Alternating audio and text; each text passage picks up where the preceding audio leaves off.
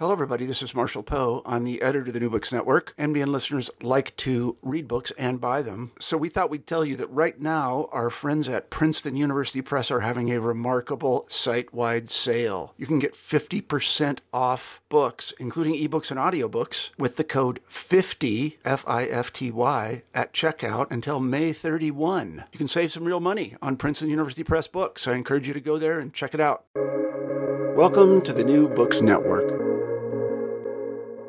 Welcome to New Books Network. My name is Clayton Gerard. My pronouns are he, him, and today I'm here with Dr. B. Camminga, author of Transgender Refugees and the Imagined South Africa, Bodies Over Borders and Borders Over Bodies. Transgender Refugees and the Imagined South Africa tracks the conceptual journeying of the term transgender from the global north where it originated, along with the physical embodied journeying of transgender asylum seekers from countries within Africa to South Africa, and considers the interrelationships between the two. The term transgender transforms as it travels, taking on meaning in relation to bodies, national homes, institutional frameworks, and imaginaries. This study centers on the experiences and narratives of people that can be usefully termed gender refugees, gathered through a series of life story interviews. It is the argument of this book that the departures, border crossings, arrivals, and perceptions of South Africa for gender refugees have been both enabled and constrained by the contested meanings and politics of this emergence of transgender. This book explores, through these narratives, the radical constitutional legal possibilities for transgender in South Africa, the dissonances between the possibilities of constitutional law and the pervasive politics and logics of binary sex gender within South African society. This book also just won the South African Academy of Sciences Humanities Book Award in the Emerging Researcher category. So thank you so much for being with me here today, Dr. Camminga, and congratulations on the new award. Thank you so much. Yeah, to begin the interview, I was wondering if you could just tell us a little bit about yourself. Yeah, sure. So the book sums up a lot of the work that I do. I'm a research fellow at the Institute for Cultural Inquiry in Berlin at the moment, and a research associate at the African Center for Migration in Johannesburg at the University of the Witwatersrand. I am a trans person myself from South Africa. My work focuses broadly on gender identity and expression across the African continent. And in recent years, that has led to a greater focus on asylum and migration, partly because I recognize that a lot of my community were having to leave or flee, or people were coming into South Africa, depending on what their needs were in terms of security. So yeah, kind of wear two hats. I work on migration and refugee issues, and then I also write about other trans experiences like legal gender recognition and challenges to the state. Yeah, awesome. Thank you for that introduction. And so I've really enjoyed reading this book and the ways that you kind of weave together both of those interests that you just mentioned. But to start off, would you be willing to tell us about how this book came about for you? Sure. So this book was my PhD. I was was on a scholarship and doing my master's overseas, and I really missed home and my community.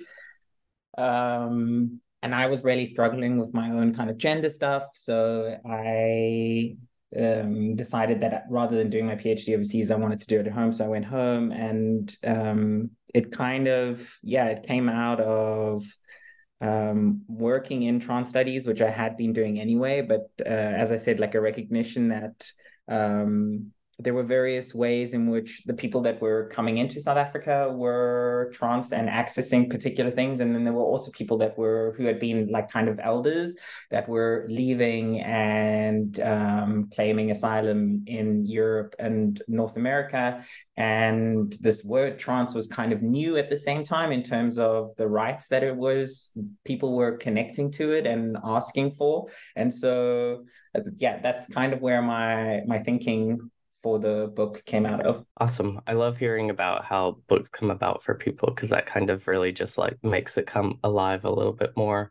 So to start diving into the content of the book, in the introduction, you start off by saying, transgender transforms as it travels, taking on meaning in relation to bodies, national homes, institutional frameworks, and imaginaries.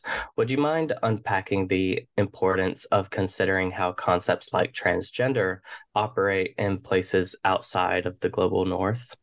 Sure. So I think, when at the end of the day, it's just an adjective, and that can be like, I mean, that sounds like such a kind of diminutizing way to say it, but it's a word that travels, and when it reaches the global south, in some sense, it arrives with a certain number of investments, whether that be global north funding, whether it be the ideas of medicalization, whether that be the kind of anti-gender politics that we see tied to it now as well. So it doesn't necessarily manifest in the space, but in order to claim global rights, you need to have global bodies. So trans travels in a way in order to pick up people to say we exist everywhere, because that's part of the kind of global human rights claim. And I argue in the book that the people that pick it up are not necessarily investing in it or using it or defining it in the same way that perhaps people in the global north would. And so sometimes, and then part of that issue as well is to say, well, certain ways of being have always existed, and we may not have needed to use this term trans until it came with certain things that we might have wanted to access. And so it is the things that it offers, whether that be community or signaling to a wider international community or talking back to the global north, that gets then read into it. But that also depends on national space. So, in a country where you may not have access to affirming medical health care, that may not be part of the trans imaginary in the beginning. People can call themselves trans, but that doesn't necessarily mean that their imagination of that includes like a healthcare kind of motivated transition, because that's just not in that imaginary. So the way trans is used and what it's connected to and what it's supposed to imply for communities, I think shifts in terms of the spaces it's being used in. Yeah, thank you for going over that. That's really insightful to hear about and also read about in the book and the ways that you introduce this topic. So moving from the introduction to chapter 1, you talk about how the word and category transgender itself started to emerge in South Africa over the past few decades. Would you mind describing how you speak to the introduction of this word and how certain forces like media, the state, NGOs, and their funders were involved in the introduction of the category of transgender? Yeah, I mean, this is like, I think this is probably like my favorite chapter in the book, because I enjoy the more historical stuff, because it kind of feels sort of like a detective pulling strands together. Mm-hmm. So South Africa has had like access to affirming healthcare since the 1970s. And partly that was because the apartheid state kind of really supported transition because they imagined it as a cure for homosexuality. So it wasn't really about trans people or transsexual people at that time. The state really saw homosexuality as a kind of suffering of the wrong gender in the wrong body, like a heterosexual framing. And so it was very supportive of providing affirming healthcare. And so that kind of took place from the 70s all the way into the early 90s. There were, of course, some issues with traditional, like kind of white conservative churches who were like, well, trans women can't marry cisgender men, and those challenges arose, but the state was very supportive of this idea. And then people at the time, I mean, we have some evidence that gay people accessed affirming healthcare because they felt under pressure to, and that it would fix things. We have evidence of experiments happening in the military with recruits who were assumed to be gay, so they were secretly like given pills, then they were told that would fix them, but the pills were actually hormones. And so there's kind of a weird moment between the 70s and 90s. And then when in that time, we did have small groups of people who referred to themselves as cross-dressers or transsexuals or transvestites. And transsexuals were certainly figuring out how to use this system in their favor.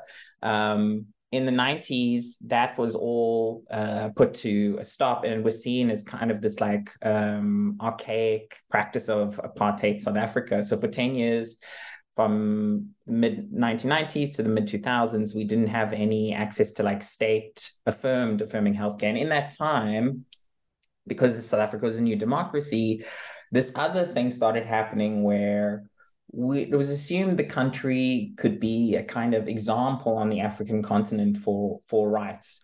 And if we could litigate and end sodomy laws and start to enshrine rights in the constitution and protections, then that might provide an example on the African continent that could be taken to other countries, and a kind of litigatory model could be followed in terms of accessing rights, or at least ending the kind of imposition of penal codes in countries that still had them. What that meant that, though, was that money arrived under the banner of LGBT. And because that's what the rights language was at the time. So LGBT money arrived, organizations that wanted to access that funding had to be LGBT identified.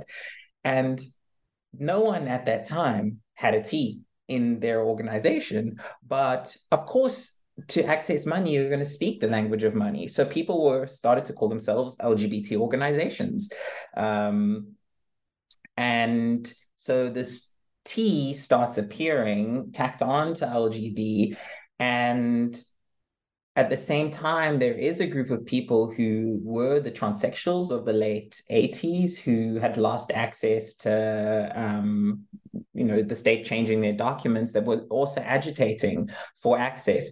And eventually these terms, this word, the T on the end, and these people start to meet each other, and you get a kind of circulation. And I mean, of course, we've had in like indigenous populations, of people that, cross gender or presented in particular ways that we might now call transgender. I'm hesitant to do that kind of thing, but the term certainly starts to circulate in the 90s, and eventually a group of people start tying themselves to this word, especially in the early 2000s, when they start to say, okay, we need legal gender recognition. We did have it before. A document appears that was written in the late 80s that kind of stood on the Minister of Justice's desk for 10 years. And it kind of gave away what the apartheid state was, gives you a clear indication of the apartheid state practice, because it was, the title of the act was a reorientation of a reassigning of sexual orientation. And so this act is produced in the mid 2000s, and immediately the emergent T comes in and says, guys, you can't in a democracy be saying that you're going to reinstate legislation from apartheid and a study from apartheid, and you're telling people in a country where you've now rescinded sodomy and you have protections for sexual rights, that you are now going to be basically reorientating sexuality. That's kind of antithetical to democratic states with rights. So the law gets changed, and an organization gets registered at the same time. And so we then start to see transness visibly circulate. Awesome. Thank you for that overview. I find especially the NGO and funding part to be extremely fascinating, just how those kinds of categories and concepts just like permeate throughout the globe because of the funding that's available through NGOs. So that's really fascinating, and I appreciated all the work that you did to kind of elucidate that flow of funding, along with the introduction of the category transgender. So moving on, one of the actual case studies that you presented is the story of an individual named Tiwange Chimbalanga. And you talk about her experience and how it was interpreted in different ways throughout the world in order to fit into different transnational LGBT human rights issues. Would you mind sharing briefly just part of her story and kind of lay the groundwork of the tensions that were at play? Yeah. So in 2010, Tiwange is from Malawi. It blew up quite widely in the news. Tiwange Chimbalanga and Stephen Munjenza had a engagement party, and they were arrested and accused of being gay. And it made worldwide news. The Ban Ki-moon got involved, who was with the UN at the time, and eventually they were both pardoned. But what emerged in the kind of conversations, and we've seen this now often over the last few years, is that Tiwange just kept laughing at this question of this accusation that she was gay, because she said, I'm just a woman, I'm a woman, I'm a woman. And her life story kind of affirms that, in that she says she was raised as a girl. In her village, her uncle, who was the chief, protected her if anyone was kind of rude to her about it or suggested that she wasn't a girl / a woman. She lived and worked as a woman at I think it was a local hotel. And so at the time of her arrest, this accusation of her being homosexual was really out of touch with who she was in the world, and the representation of what on the face of it seemed like a heterosexual relationship rather than a homosexual relationship. They were, of course, both pardoned, and Stephen's family apparently organized, he quickly married a cisgender woman and disappeared from the scene. But Tiwange, it was more difficult because she just kept saying, I'm a woman. Like, what must I do now? I'm not going to change. I'm not performing homosexuality. Like, I can't stop being who I am. And so she became a very visible person in Malawi. And it became quite difficult to keep her safe. Now, during the court case, before the pardon happened, and there are various rumors of what happened, but the court case was definitely one in which it tried to present the two of them as in a homosexual relationship and fight the court battle from the kind of the angle of sodomy and unnatural acts, rather than acknowledging her womanhood. And on the one hand, you can understand that because it's 2010, it's quite a difficult argument to make at the time. There's not a lot of groundwork around education. I think international donors and NGOs, much like South Africa in the early 90s, saw this as an opportunity to kind of wedge in a legal argument that they might win on the basis of homosexuality and extend rights, and that being the kind of broader project meant that perhaps that's the route that they went for. But there was a kind of pushback from trans organizations, particularly in Southern Africa, who were like, but this is a trans woman and you can't be doing this. And I mean, there's some weird stuff that happened around it. Apparently, Peter Tatchell, the UK activist, went to Malawi and he visited her and he kept asking her in her cell, like, he says he kept asking her, but like, are you trans? As though that was ever a word that she would have used for herself or needed to use for herself. So after the after they were pardoned, it became quite clear that Tuanga was not safe. And so she was moved with the help of Amnesty International and a couple of other global LGBT NGOs to South Africa, where she still lives today.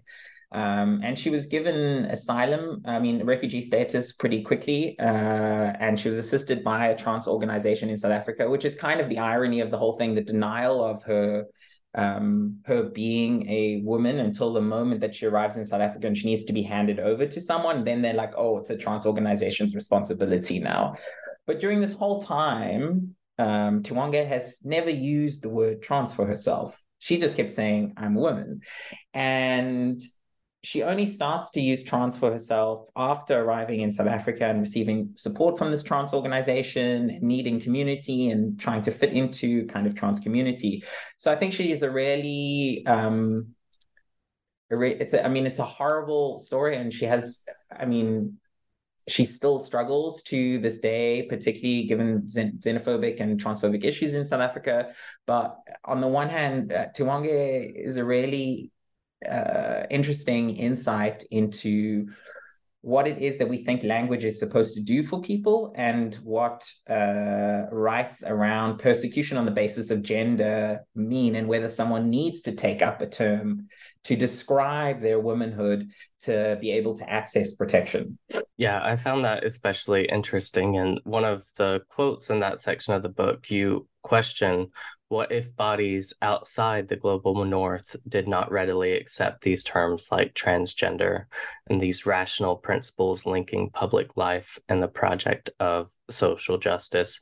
Would you mind reflecting a little bit more broadly, based on other participants that you talked with in your research, about these possibilities that folks like Tuanga bring and that their experiences reveal when they're not just adhering to these categories of the global north? Sure. I think that what they kind of reveal is the real challenge of like what it is that we mean by gender identity and expression, and whether it is that cisgender people own those categories and the rest of us have to add on words to be able to access them. And for a lot of the participants, and I think we see this increasingly in the world now at the moment anyway, for a lot of participants, trans was used strategically, so it was necessary in particular situations. But especially for those people that passed as their desired gender, binary passing, the need to use trans was faded over time or stopped entirely. I think I use the story in particular of a trans man who contacted me he's from Tanzania, living in South Africa. And he, through community, had heard about my work and asked me to come and see him. And I'd never met him before. And we met, and his first words to me were, you look at me and I'm your average guy on the street, and you are only talking to me right now because I choose to talk to you. And I'm telling you who I am. But he was like, I don't use this word trans. Like, what for? Like, I'm just a dude in the world right now. And like, I'm carrying on with my life. And I think that was like really, I was just like, whoa, okay. So, for this guy, it's just like, he's a man in the world and he's living his life. But he was like, I also want people to have rights, particularly trans women. And I don't want people to have to go through what I've been through. So I am going to tell you my trans story. And then at the end of the interview, he was like, thanks a lot. I don't suppose you'll ever see me again. I was like, okay. Wow, yeah, that's really interesting. So to continue along the lines of just the migration and refugee aspect of this work, would you mind discussing the term that you present of gender refugee and how you use it throughout the book, and like who is considered a gender refugee? Sure. So I think with gender refugee, and I have kind of moved away from it since, although I still like think about it as having some value. What I wanted to do was kind of destabilize this idea that a person has to say that they're transgender to somehow make themselves visible to an asylum system. Whereas the persecution I understand transgender people experiencing is on the basis of gender expression. It really, I don't think it has to do with them being transgender. Transgender is just the way that the words that they use to make themselves visible to the world. And so my wanting to use gender refugee was a way to kind of destabilize this category of gender, which often I mean, not only in asylum and migration, but often is used as a like stand-in for women, right? And cisgender women. And so when we have programs for gender, it's about cisgender women. Or if we have GBV, gender-based violence rarely includes trans people or LGBT people. That's kind of been a newer development, but gender-based violence is supposed to talk about the violence women experience, cisgender women. And so when using this term in a book that is called Transgender Refugees and the Imagined South Africa, I really wanted to push back at what we think this term gender is supposed to be doing and what it does in relation to a system of asylum and human rights, rather than saying, well, the protections that these people are supposed to get can only be, so Tiwange must say she's trans in order to access protection. Yeah, that's really insightful. Thank you for speaking to that. And I want to continue along this line of talking about migration and refugee status. And it's really interesting how this has an overlap with a lot of trans studies work. You talk about how migration has been used in trans scholarship as a metaphor, but you take this really seriously with the example of forced migration of gender refugees in your book, discussing both the gender border and the border of nation states. Can you talk about how this reconceptualizes transgender in both literal and metaphorical ways? Sure. So, I mean, I like this question because it's also some of the work that I'm thinking about now in terms of my like new project.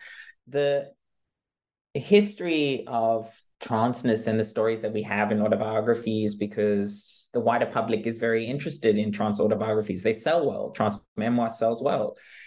Many of them, in fact, the vast majority, and particularly the early trans autobiographies, were about white women who transitioned and who traveled from point A to point B, and it was often referred to in terms of metaphor. So this was a migration, and you would come home to oneself as well as coming home to like the body you're always meant to be in.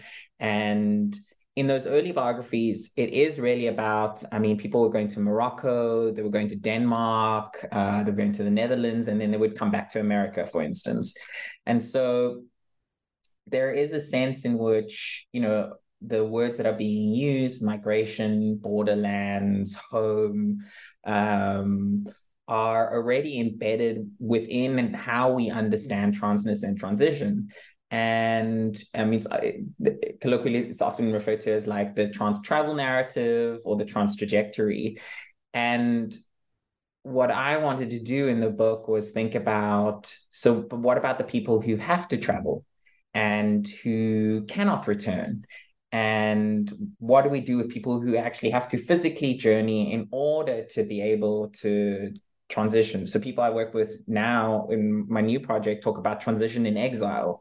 So people who cannot do the safe return, where home is actually elsewhere and not in the country of origin. And I think that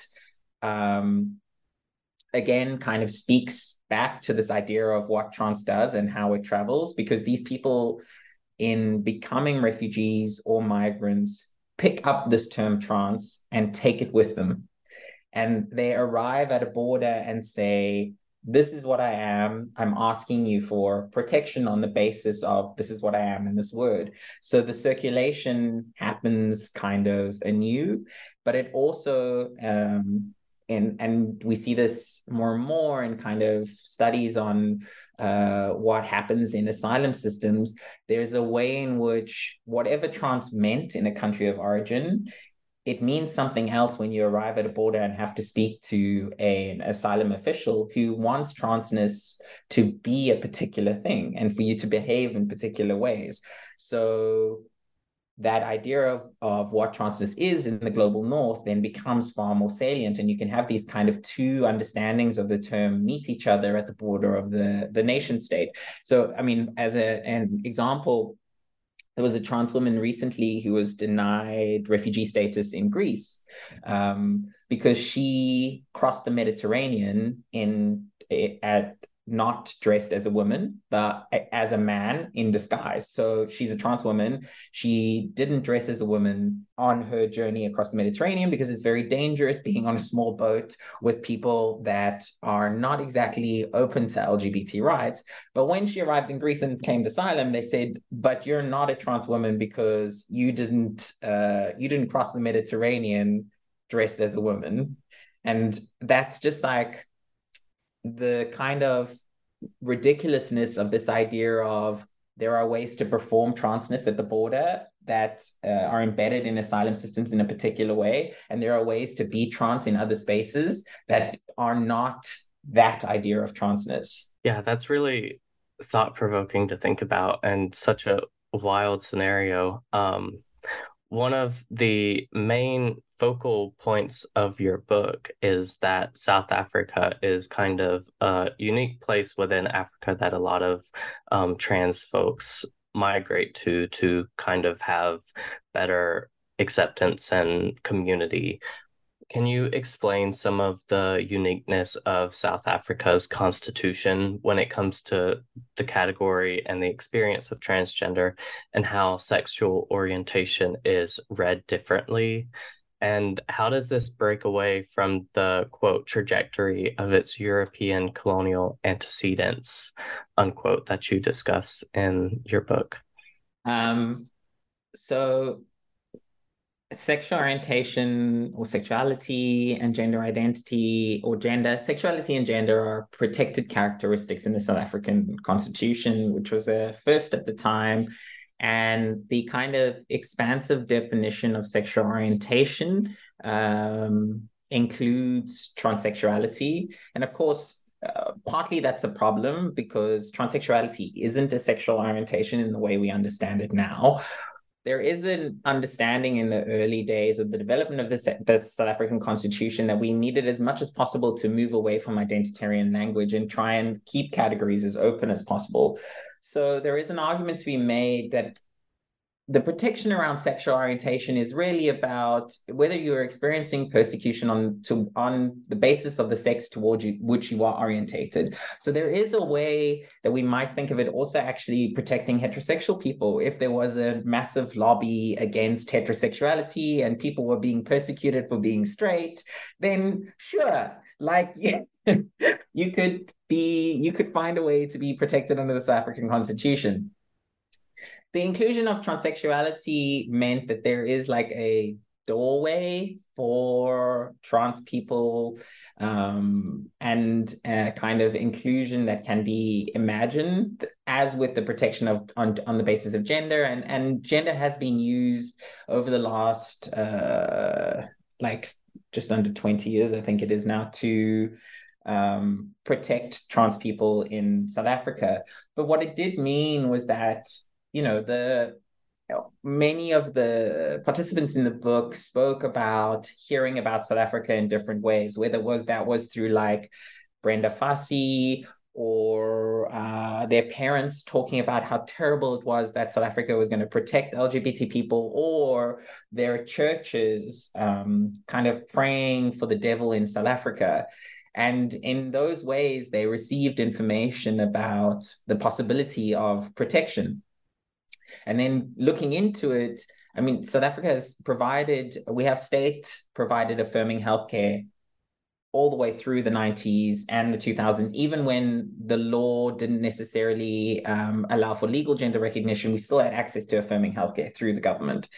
And so there was a way in which trans people could see themselves being protected and also having the possibility to access affirming healthcare. And the way the South African Constitution does that, I think, is really beautiful and really interesting. And it hasn't been harnessed to its fullest capabilities. But I think that there's potential. Yeah, thanks for going over that. That was extremely interesting to read about, just because I didn't know anything about South Africa's constitution before picking up your book, and then just to read about the different ways that these words and concepts have been, what's the word that I want to use? I don't know, used differently is really interesting to think about. So one of the conversations you talk about is kind of the experience of gender refugees and trans folks coming to South Africa and their experience trying to navigate seeking asylum in South Africa. And you mentioned kind of the idea that some people have taken up of not using gender on biographical and identity documentation anymore. You mentioned that as biogenetic markers of identity are beginning to be utilized, some have began calling for sex and gender to be removed from identity documentation. Can you discuss some of the tensions of this possibility and how it would impact actual trans folks coming to South Africa? Sure. So,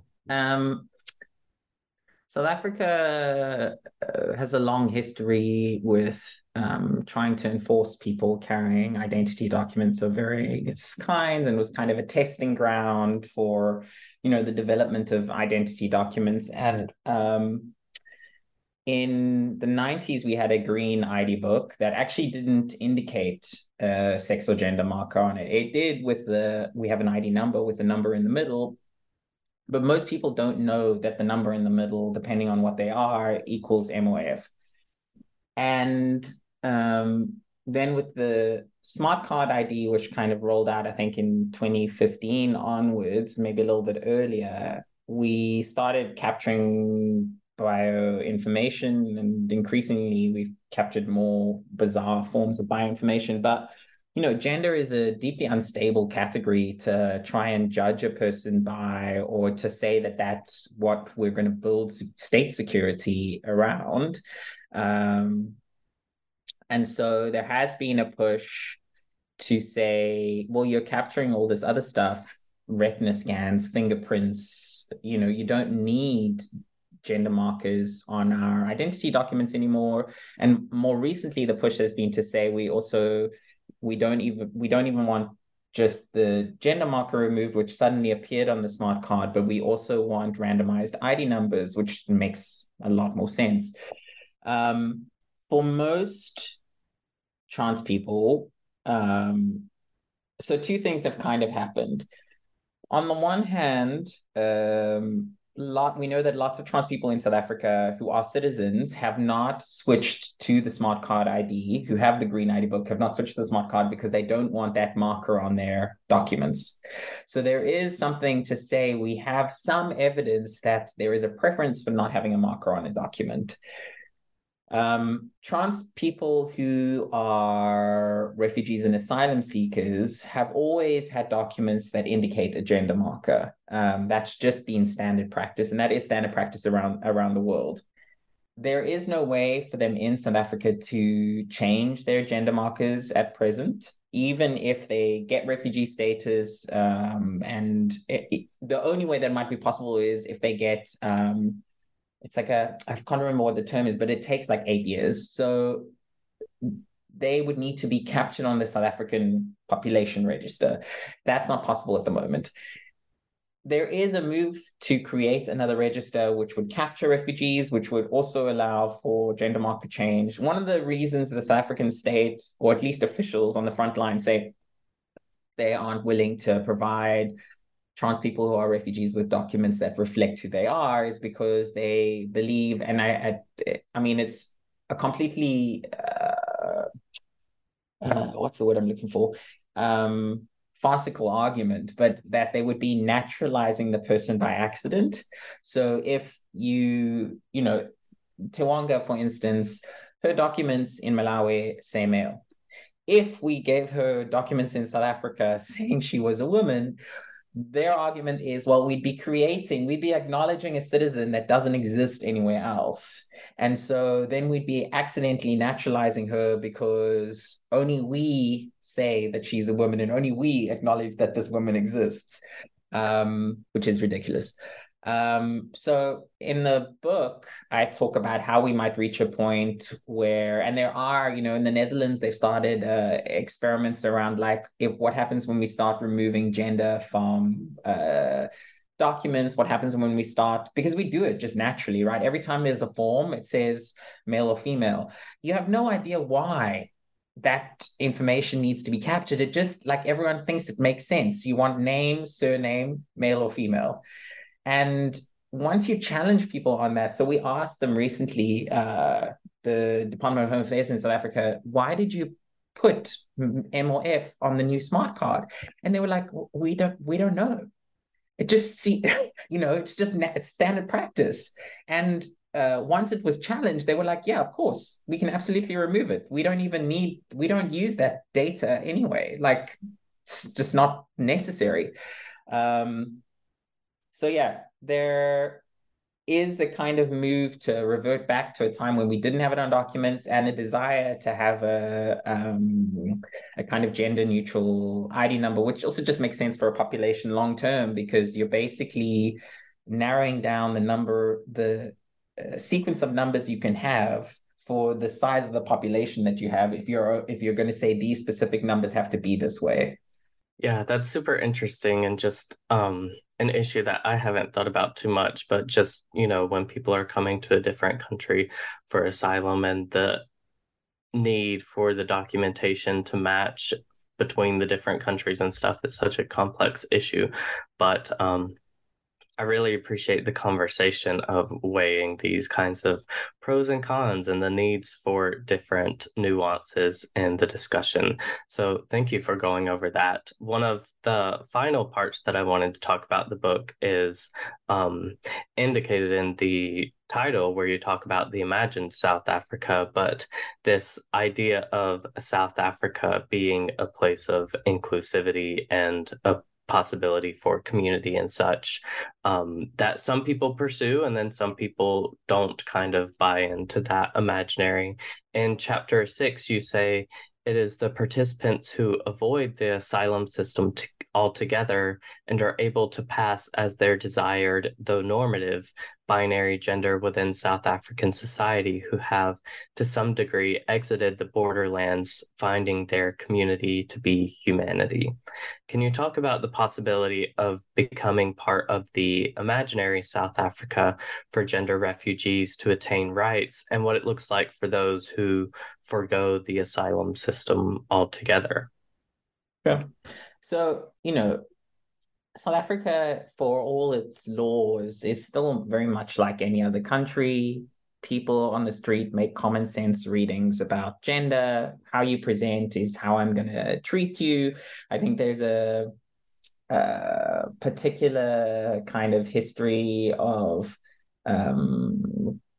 colonial kind of manners, so you get a lot of sirs and ma'ams when you're eating out, which I don't experience as much in other countries across the African continent, particularly in countries that were colonized by the British. A lot of sir and ma'aming. South Africans read gender just like any other country.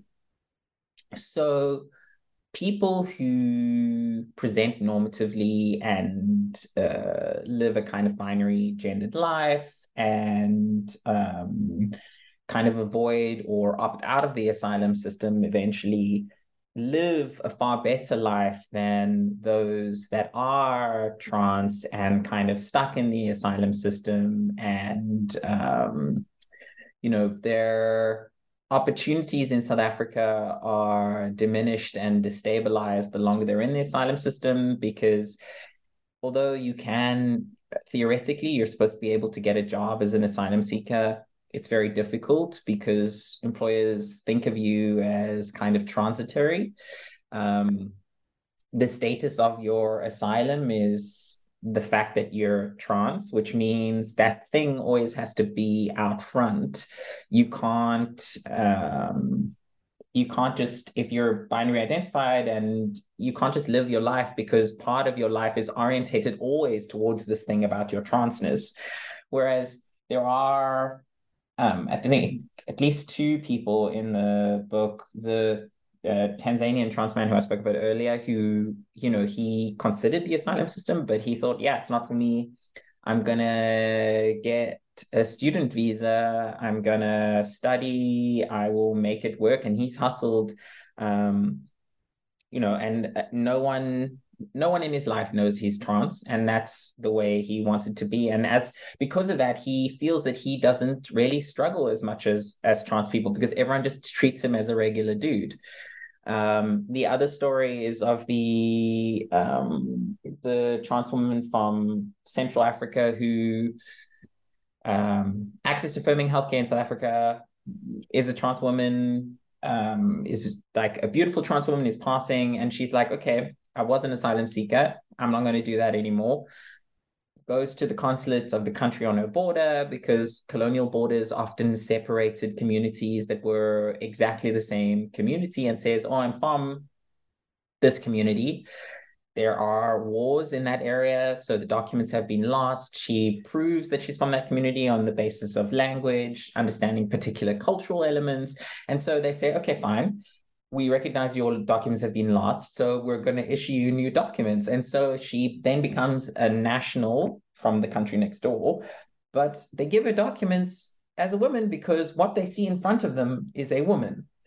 So she then has these documents that say she's a woman from whatever country, and she's like, I don't need asylum anymore because I can use this document to navigate my life, whether I want to study or apply for a visa. And there's no need for me any longer to keep using this thing called trans to get protection, because I now am a woman with women's documents rather than a woman with documents that say I'm a man, which makes everything really difficult. So yeah, the people that can get out of the asylum system, because asylum just keeps you in a loop, right? You have to renew your permit. You have to queue with other nationals, because nationals queue, different countries queue on different days. Every time you go, you have to out yourself because they're calling you by the dead name on your document, or somebody laughs and says, oh, but you're a man.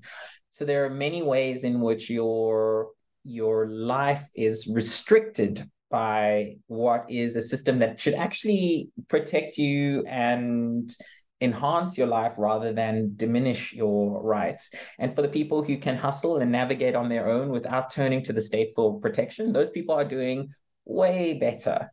And some of the people in the book now are still asylum seekers. And like the research I did, I started in 2012. There are people who are 10 years down the line still sitting with asylum seeker documents without a decision being made. And I mean, that's horrific.